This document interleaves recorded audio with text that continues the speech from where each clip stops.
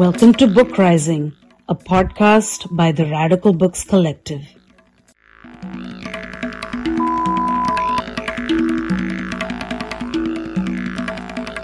Welcome. We are back with our 8th episode of the Radical Publishing Futures series. I'm Meg Arenberg, and today we are featuring Restless Books, the 9-year-old New York-based publisher of international literature. Restless Books has published over 100 titles from more than 40 countries around the world, including novels, memoirs, essay and short story collections, multilingual poetry books, and graphic novels, and many of them are translations from other languages. Here in the studio to talk with me today is Nathan Rostron, who is editorial and marketing director for the press. Prior to joining Restless Books, Nathan helped to launch the startup bookish.com and was an editor at Little, Brown and Company. He is also on the board of the Global Literature and Libraries Initiative and the advisory committee at LitHub. Welcome to Book Rising, Nathan. Thank you so much. It's great to have you here. Nathan, could you start by telling us about the founding story of Restless? Is there a story behind the name? Sure. Restless Books started in 2013, as you said, as a publisher of international literature. The founding mission was to kind of counter the parochial trends in American publishing and in American culture in general, where, especially at that time, although I do think it's changing with Restless and other publishers focusing more and more on international books, books in translation, books by voices of color, which has been wonderful to see. But, a decade ago, that wasn't really the case. And so Restless wanted to be a different kind of publisher that looked outward instead of looking inward. And we discovered, of course, that there is an enormous wealth of amazing things being written and published all around the world. And in terms of acquiring the books, it was kind of easy because there was so much out there. It was the hardest part about bringing new books into the publishing company was just choosing among the huge array of books at our disposal that had never been translated into English. When we started, in that very scrappy, startup-y way, it began as an ebook publisher. At that time, about 9 years ago, it was kind of peak ebook freakout. Everyone in book publishing was wondering, oh my gosh, are ebooks going to replace print books? Are there even going to be bookstores anymore?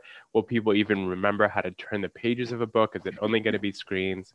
And that was happening at the moment we wanted to start the company, and we decided to explore. Well, let's try ebook publishing. And on the one hand, it was great because overhead was low. There was much less production infrastructure, physical infrastructure that had to happen, of course, because everything was digital.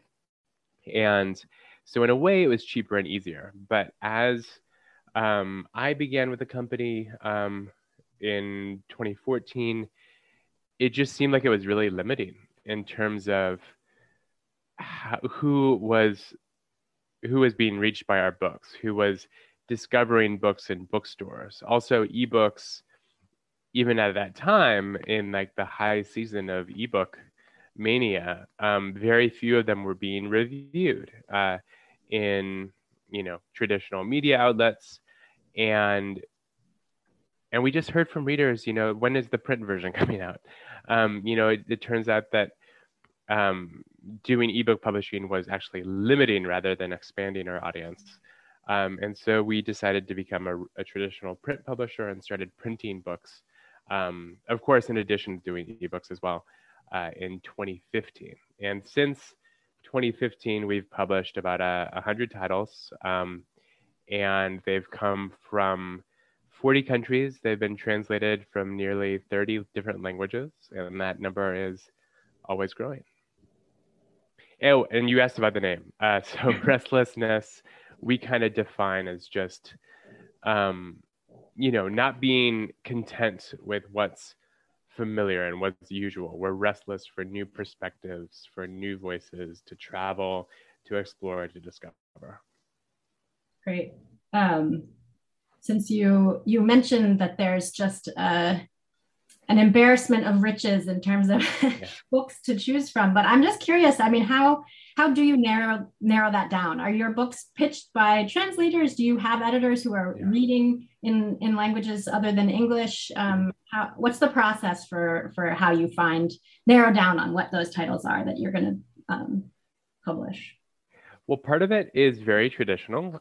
We are sent submissions by literary agents, by other international publishers, the foreign rights departments at those publishing houses that are trying to sell the English language rights to the books they're already publishing. But a huge part of it for us is relying on translators themselves. Translators have a really strong, tight-knit community. They talk to each other. They share projects with each other.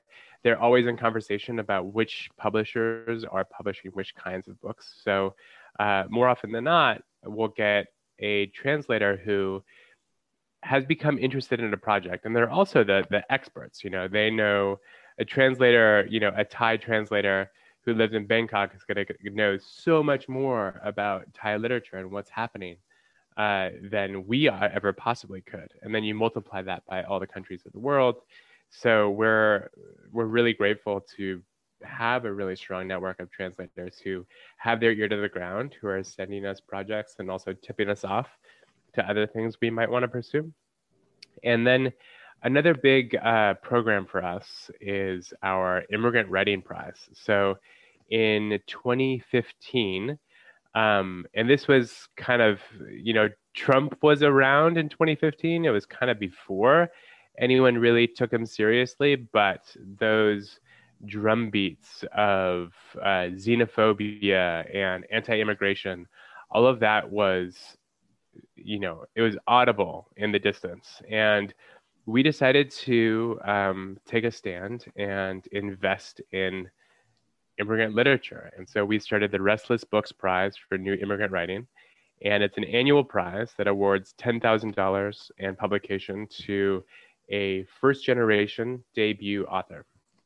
And so we've awarded 6 of these so far. We're about to award our 7th, and we switch every year between fiction and nonfiction. So in addition to receiving submissions from agents and publishers and translators, we're also inviting submissions to this prize, and that's a very important part of our publishing program. We usually don't accept unsolicited submissions from authors themselves, but we always welcome submissions from translators. Excellent. So have any of those writers, winners of the New Immigrant Writing Prize, come back and published a second novel with you, or is it still a little young for that? We're hoping they will. It's a debut novel is a little bit of that first album problem, where you put all of your life and all of your experience and all of this hard work into the book, and then you have to write another one. So, we're hoping that some of our early winners, when they finish their follow-up projects, and I know they're working on them, that they will send them to us and we can continue to publish. It is a great pleasure when you can continue to publish an author and help to grow their presence among American readers. Yeah. And also, I should say, English language readers around the world. We have a much bigger audience than just this country. Right. Yeah.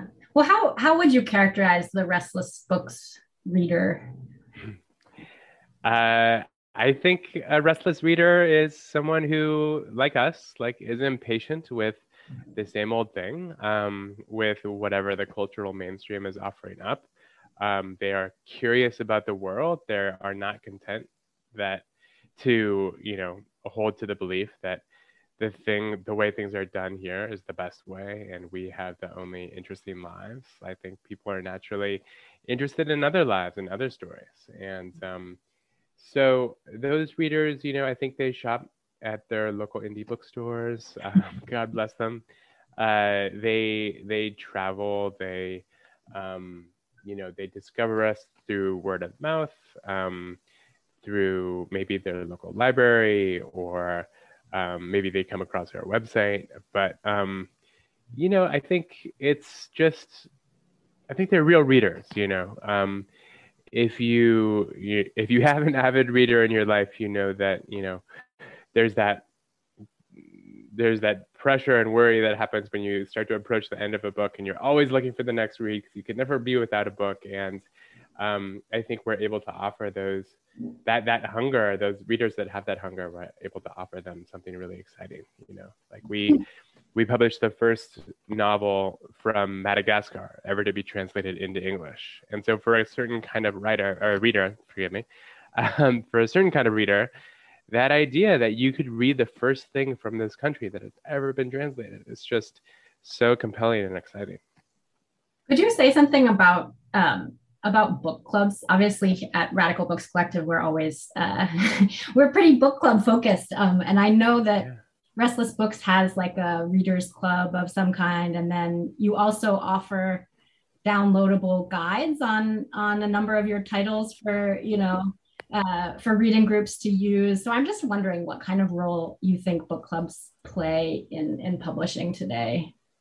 Well, there's such a huge flowering of them recently, especially through podcasts. I think more and more are cropping up every day, and it's such a brilliant way to reach readers, who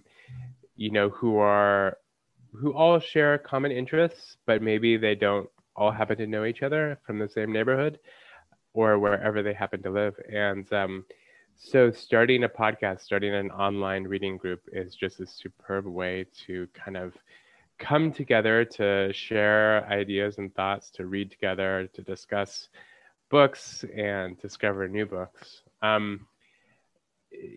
Podcasts are anything but a monolith. There's such a huge array of them and an array of approaches. So I wanted to put those reading group guides up on the website just to help podcasts discover us, podcasts, I should say, and book clubs. And, a book club could be run at a library. It could be run, a local, community who wants to read together in a very traditional way. It could be online. There's no kind of monolithic list of book clubs, kind of like we have when we're doing marketing. We're always thinking about, okay, so who are the 120 booksellers that we're going to be sending galleys to? Who are the 120 book reviewers and critics and media folks that we want to send an early review copy of our book to make sure they review it?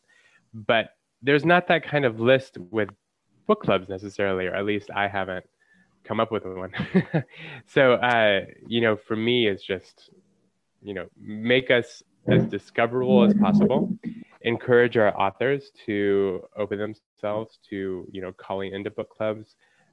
We have several authors who do this on a regular basis. And I think once they start doing that, if an author calls into a book club or appears on a podcast, then more invitations follow. So in that way, book clubs are a wonderful kind of generative network of their own, because book clubs foster discovery of other book clubs, I think. Right. Since you mentioned the other side of the marketing process to booksellers and so forth, I wanted to ask you your take on the domination of huge corporate structures like Amazon and Barnes and Noble. Well, as long as we live in a capitalist country, Amazon is going to be dominant, and it's going to be basically impossible to fight. I do know there's a publisher called OR Books, or OR Books. I don't know if you talked to them recently, but yeah. I mean, they I admire them so much for their complete anti-Amazon stance. Like, their books, at least the last time I talked to Colin Robinson, the publisher, he told me their books are not even available for sale on Amazon.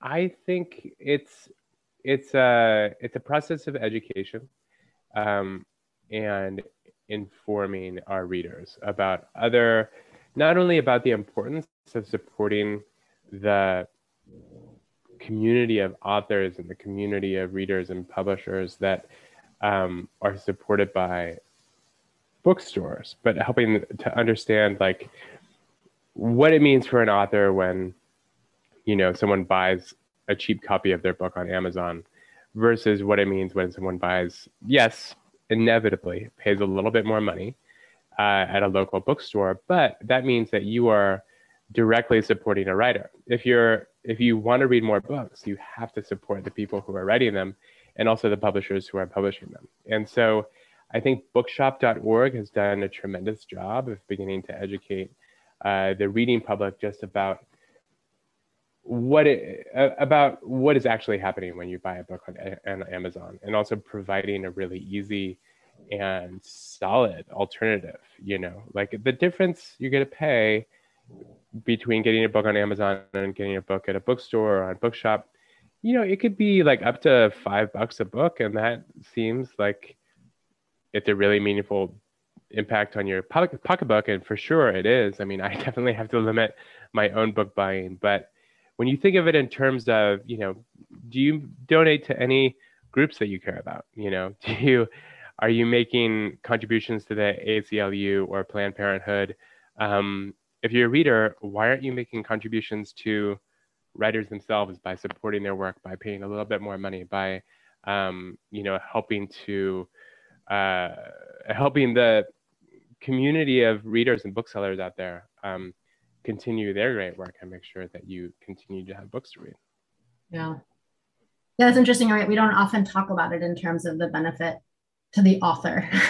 Yeah. Right. I mean, there are certain advantages, certainly, I think, from an author's perspective to the kind of reach of a seller like Amazon. But when we think about sort of at the network level, what it means to have a thriving book selling culture, to have book and reading communities that are really fostered by indie small bookshops, as we were talking about book clubs and that kind of things. And to get really technical about it, I mean, not only, like authors get paid, a percentage royalty on the sale of a book. So that means that if a book gets sold for less money, often they're getting less return. And because Amazon is such a behemoth, they can set whatever terms they want. So it's a pretty basic bad deal. Right. And I think it ends up being a bad deal for readers too, like if Amazon makes it that only, super commercial, schlocky books are going to get published because publishers are desperate to turn a profit, because those smaller, more indie, more literary books can't earn them a profit. They're going to focus on the schlock. And, if you care about good books, buy them at a bookstore. Yeah.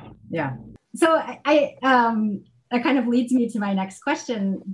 As far as you're concerned, what would have to change, at the larger cultural level for independent, radical, and non-corporate publishing to thrive in the U.S. and more broadly worldwide? Well, I think you're already seeing it. I mean, in the time that Restless has been around, dozens of indie publishers have cropped up. Some of them, like Restless, are nonprofits. And so, despite Trump's effort to defund the NEA, they're actually getting supported by the government. They're getting if New York publishers, a lot of them are getting supported by NYSCA, the New York State Council for the Arts. And so you're already seeing this proliferation of indie publishers. And I think part of it is, you just see that it's possible. And I think as we get more and more and more online, especially with the pandemic, I think one remarkable thing to see has been that bookstores have actually thrived in recent years. And now that the pandemic is receding, I think people are kind of rediscovering the value of community culture. Like, do you enjoy browsing at a bookstore? Or do you like looking at Amazon's? By the way, Amazon, can you think of a website that is uglier to look at? It's shocking to me. Like the most powerful company in the world, it is just bonkers how ugly and dumb their website is. Anyway, that's another topic. But so yeah, I think it's already happening to an extent. It's been amusing to me darkly amusing to see kind of the Penguin Random House imprints kind of chasing after that kind of indie juice a little bit. You see a lot of it's wonderful. I shouldn't denigrate it to see PRH pursue books in translation. There's the big deal made out of the most recent Olga Tokarczuk book, The Books of Jacob, that 1,000-page, super challenging book translated brilliantly by Jennifer Croft. They got a really big, splashy publication. So I think in fact, that when you see the big corporate publishers, go after what the indie publishers are doing, it's actually good for everyone. I think it's because it's maybe, if they can print 20,000 copies of the Books of Jacob or more, I have no idea what the print run was, and you can turn the readers of more commercial books into readers of books in translation that are of high literary value, then maybe those readers will then, come to Restless Books. They'll go to Deep Vellum Books or Grey Wolf or, the dozens of other wonderful independent publishers that are publishing these good books. Right. It's like mainstreaming international literature. Yeah. Yeah. So will you tell us about a book or two that's new at Restless Books that we should be sure to have an eye out for? Sure. I love, I kind of look after the Immigrant Writing prize winners and authors because they are debut writers, meaning this is the first book they've ever published. Those books kind of require a little bit more of an editorial guiding hand, and editing books has always been my guiding passion in this job. And so it's been a delight to work with these brilliant, but still relatively unpracticed writers and helping them to shape their books into the best they can be. So one recent book I worked on that we published the hardcover of last year, and we just now published the paperback this year, is Anti-Man by Rajiv Mohabir. Rajiv, this is a memoir, and the subtitle is actually a hybrid memoir. So Rajiv is a queer poet. His family is Indo-Guyanese. So his family of Indian descent were indentured laborers on Guyanese sugar plantations. And then they moved to London, and then they immigrated to Central Florida, which as a queer brown man was not the happiest place to be. But it was kind of the crucible where Rajiv shaped his poetry, shaped his writing, and shaped his sense of resistance to what he was being told, not only by the surrounding community but also his family. I think what we've discovered partly in these wonderful immigrant books that we're publishing is a lot of the memoirs tackle a common theme, which is in immigrant communities, that sense that we need to protect ourselves. We cannot stand out or go against the grain, or we certainly can't be queer, because then they will come for us, right? Mm-hmm. And so another book kind of in this tradition is The Body Papers, a memoir that won our writing prize by Grace Toulousan. And it was just a tremendous book. It won the Massachusetts Book Award after we published, and that was really nice to see. But so Anti-Man, it's poetry and kind of essayistic forms and a travel narrative, and it just kind of tracks the evolution of this person who grew up in this really fraught crucible in Central Florida, kind of discovering himself, discovering his voice. Rajiv himself is kind of a queer rights activist, and it was just such a joy to work with him on that book. On the fiction side, I would say, so we're publishing this book in October called Blood Red by the Ecuadorian writer Gabriela Ponce. And it's just extraordinary. It's one of those books, I always feel a little bit strange talking about it as a straight man, because it is the most intense bodily, visceral investigation of the female experience. And she writes in this kind of headlong, surrealistic way. And it's about a woman essentially having a breakdown after her husband leaves her. But the writing is so exquisite.